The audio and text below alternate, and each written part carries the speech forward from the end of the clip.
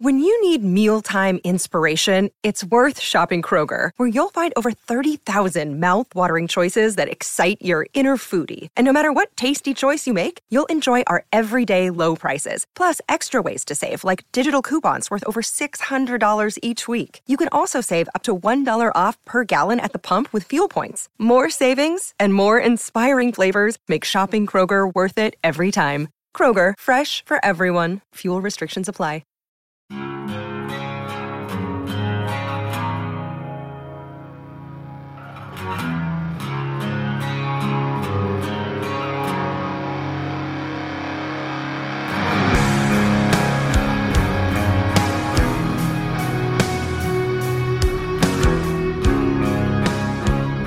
Hello and welcome to the Beneath the Frozen Sea podcast by the Davy Jones Locker Room writing crew. Sean Mallon here. What's the crack on Twitter? Joined by Sky on Air, and M Roop, M by Kraken on Twitter. We've got a lot to talk about today in a short hit here, so we'll get right to it. Game time tonight is 10 p.m. Eastern, 7 p.m. Pacific. It's on Route Northwest and on TBS.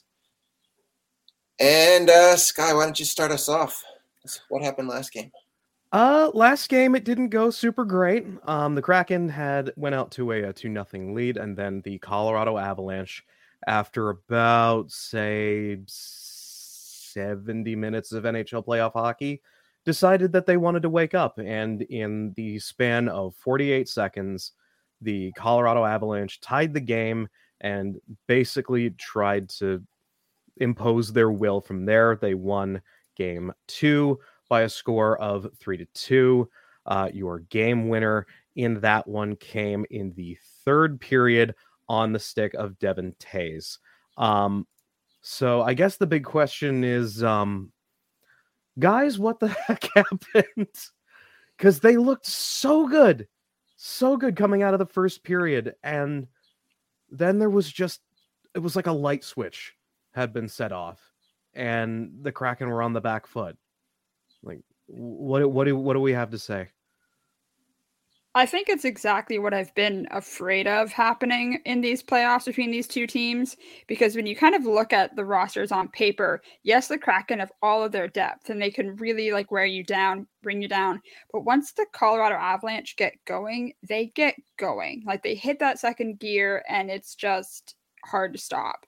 And so that's what I was like scared of. And it's like, okay, now that the Avalanche are doing this, the Kraken need to kind of wake up and figure out how to counteract that. Yeah, well, I think the good news is, it's good news and bad news. They lost a single shift, right? It was a single shift. It was the same line out there that got both goals, and it made the difference in the game, which means the Kraken held off the Avalanche for 59 minutes. Other than, the game-winning goal and those two goals, and that's not enough if you're going to move past the defending Cup champs, but it's promising. In terms of the game itself, I felt like they got a little bit away from what was doing well for them, and it wasn't for a long period of time, and they clamped down again. It was a single goal game, even with the goalie pulled for a significant point of time. Avs weren't able to get that extra goal. So the series is far from over. It's tied. I said on Twitter, you would have been thrilled to hear you were coming home tied against the defending Cup champs in the playoffs back in September. I can't disagree with that, but personally speaking, just the thing that got me about that game was just how in hand a good portion of it was right up until that moment. And it just felt like, there was something there. They had it. And then they lost it in just the most painful way, which is unfortunately very Kraken. A couple things we wanted to discuss. Goal support has definitely been a major concern coming into these playoffs. And I think definitely when it comes to the goal support, it has to come down to the power play. Like, I'm trying to find the exact number here. I think across the series right now, the Kraken are 0 for 5 are 0 for 4 or 0 for 5 on the power play. 0 for 5. And you get any one of those goals in game 2. They had 2 power play opportunities and one was late. Mm-hmm. You absolutely could have tied that game and really taken the wind out of Colorado's sails. And the power play looks worse than ineffective right now. And it's crazy because the penalty kill seems like it's actually stabilized. It's become something that they can hang their hat on. The Avalanche haven't scored it on the man advantage either. But how long do you think is that going to last if you can't, trade chances back and forth? Yeah, that's exactly something else. It's just like, who do we think is going to break that power play drought first? I don't think it's going to be the Kraken. Yeah, but that's the point. They need to break that drought first. I bet if you looked at the advanced stats on the power play, I bet that the Avs are having the high danger chances that aren't going in, and the Kraken are spinning their wheels. And it is so puzzling because how can you be one of the best teams in the league at scoring 5-on-5, but then you get a man advantage and you don't keep that? It doesn't make a lot of sense to me. They have personnel who can score. I mean, you got a 40-goal scorer. You got Beniers is a talented center. Eberle has plenty of finish. You got Dunn who had a big point streak in the late in the season. Like, you have players who can put the puck behind the goalie, and yet they're not doing it on the power play. They're also not doing it at 5-on-5 either. That line is nothing. It's not. Yeah, the first line is struggling quite a bit. They don't appear to have conjured much in the way of points, which I guess is a question. Is, do you think that there's something that needs to be done to get these guys going? Specifically the top line, because they've been having their chances. We've seen them have their chances. There was specifically a Jordan Eberle chance that could have been an absolute backbreaker for the Kraken, but they bobbled it and then they couldn't score on it. Do you think it's more they're having to deal with the high-powered, high-octane top 6 of the Avalanche, or do we need more from these guys coming into Game 3?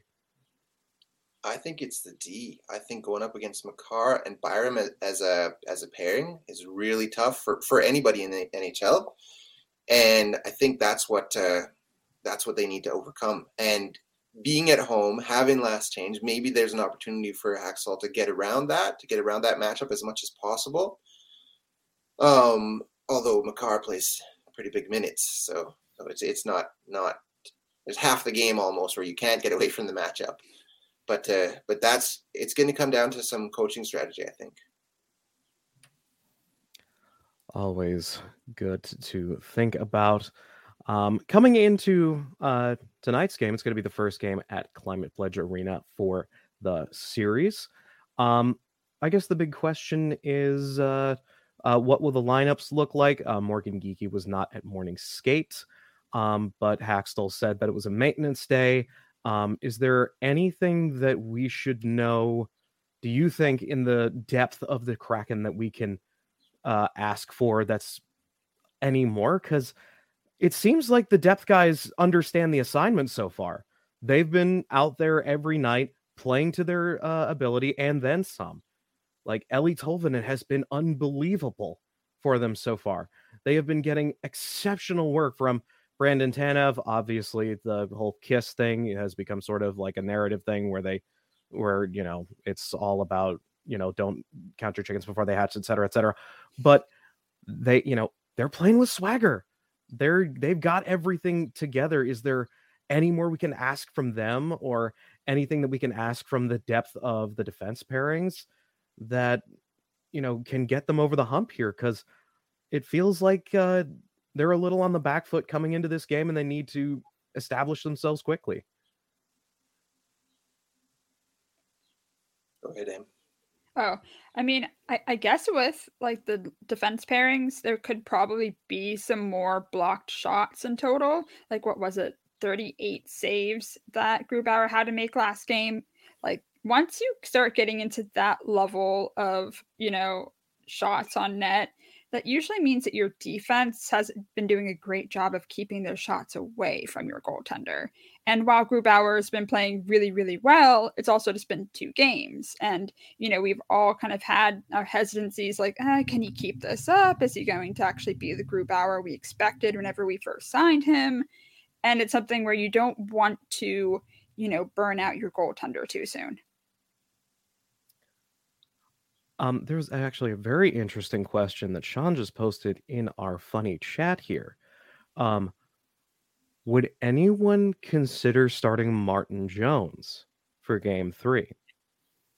I know my answer. Martin Jones it has been a long time since Martin Jones has given you anything close to what Philip Grubauer is bringing right now, and I feel like that the goaltender is not the issue personally. I feel like it's the goal support in front of him, and like it's the skaters who need a kick in the rear to get into work, not the goaltender right now. But I would like to hear Sean's reasoning for those. Oh, you're absolutely right. I put it in the chat because it's a topic, but for me, Grubauer, he's the only option for the entirety of the playoffs, unless you're up 3-0 in a series. Grubauer is your guy until you get 16 wins or 4 losses. Like you said, it's the goal support. They're not going to beat the Avs with a 2-goal performance. Wherever those goals come from, nobody can score with depth like the Kraken can. So wherever they come from, right? If it's Tanev, if it's Tolvanen, if it's Eberle and Beniers, it just needs to happen 3 times minimum. And then you work on locking down the Avs top guys. Right, and I guess one thing I do want to hammer down is throughout the first 2 games, for the most part, possession has been on the Kraken side. They have been largely controlling chances. They've largely been controlling the shot attempts. It's just been when the Avs turned it on, they did the thing, and now they're the Avalanche again. Em, do you have any opinions about Martin Jones that you'd like to? I mean, I agree with you guys completely. Like, when you're in the playoffs, you don't have the luxury of being able to really be like, oh, maybe this goaltender should be the one starting, because you have to basically ride that hot hand through. You get 4 chances until you lose 4. Like, right now, we've only lost 1. Why blow another one of those just to see like, oh, maybe Martin Jones could be better? Like, no. Like, usually in the playoffs, you pick a goaltender and you stick with it until either, you get 4 losses, 16 wins, or if that goaltender, knock on wood, faces injury.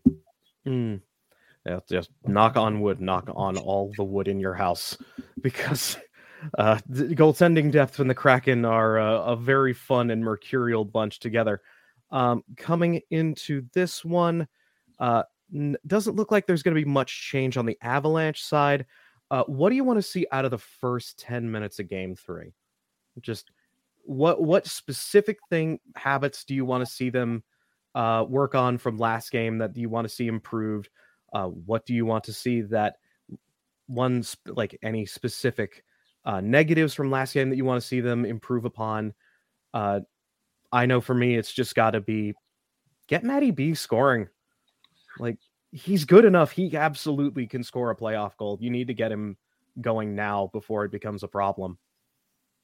I'll be disappointed if that doesn't happen in this series. You want to go further, but if this is as far as we get in our second year, you want Beniers to get a playoff goal. You want him to, I think getting those 10 points in 10 games at the end of last season just launched him into this season, and it would be the same thing stacking playoff experience on playoff experience next year.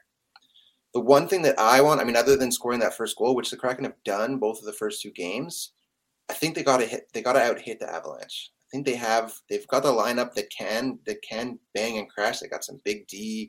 They got forwards like Yanni Gourde, who just doesn't stop. But they were out-hit 50-40 last game. And as well as being outshot, it's I think you got to choose one or the other. If you don't have the puck, hit them. And if you do have the puck, shoot. Yeah, I think that's something else. Like for the first 10 minutes, I want to see them really shoot that puck. When they have it, just go for it. And also, that the energy is going to be insane in that building tonight. This is the first Stanley Cup playoff game in Seattle since over 100 years ago. Like, this crowd is going to be excited. Feed off of that energy and use it to your advantage. Yeah, you said it better than anyone. The old building that the Metros used to play in is now a parking lot. Like, that's how long it's been since they were there, and just feed off that energy and come out swinging. And because that's what they've done through the last two first periods. They show up on time and they score. They just got to keep doing it, because otherwise the Avs are going to try and claw their way back into the game as brutally and as efficiently as they did. And that just doesn't really work for the Kraken. I don't feel like a pound for pound offensive blow needs to be in their cards. Right. But other than that, one other thing I wanted to talk about. Throughout the first couple games, the Kraken have been the sort of on the back foot when it comes to face-off percentage. They have not been winning as many face-offs as they could be. The Avalanche generally are the ones who come up with the puck after a stoppage.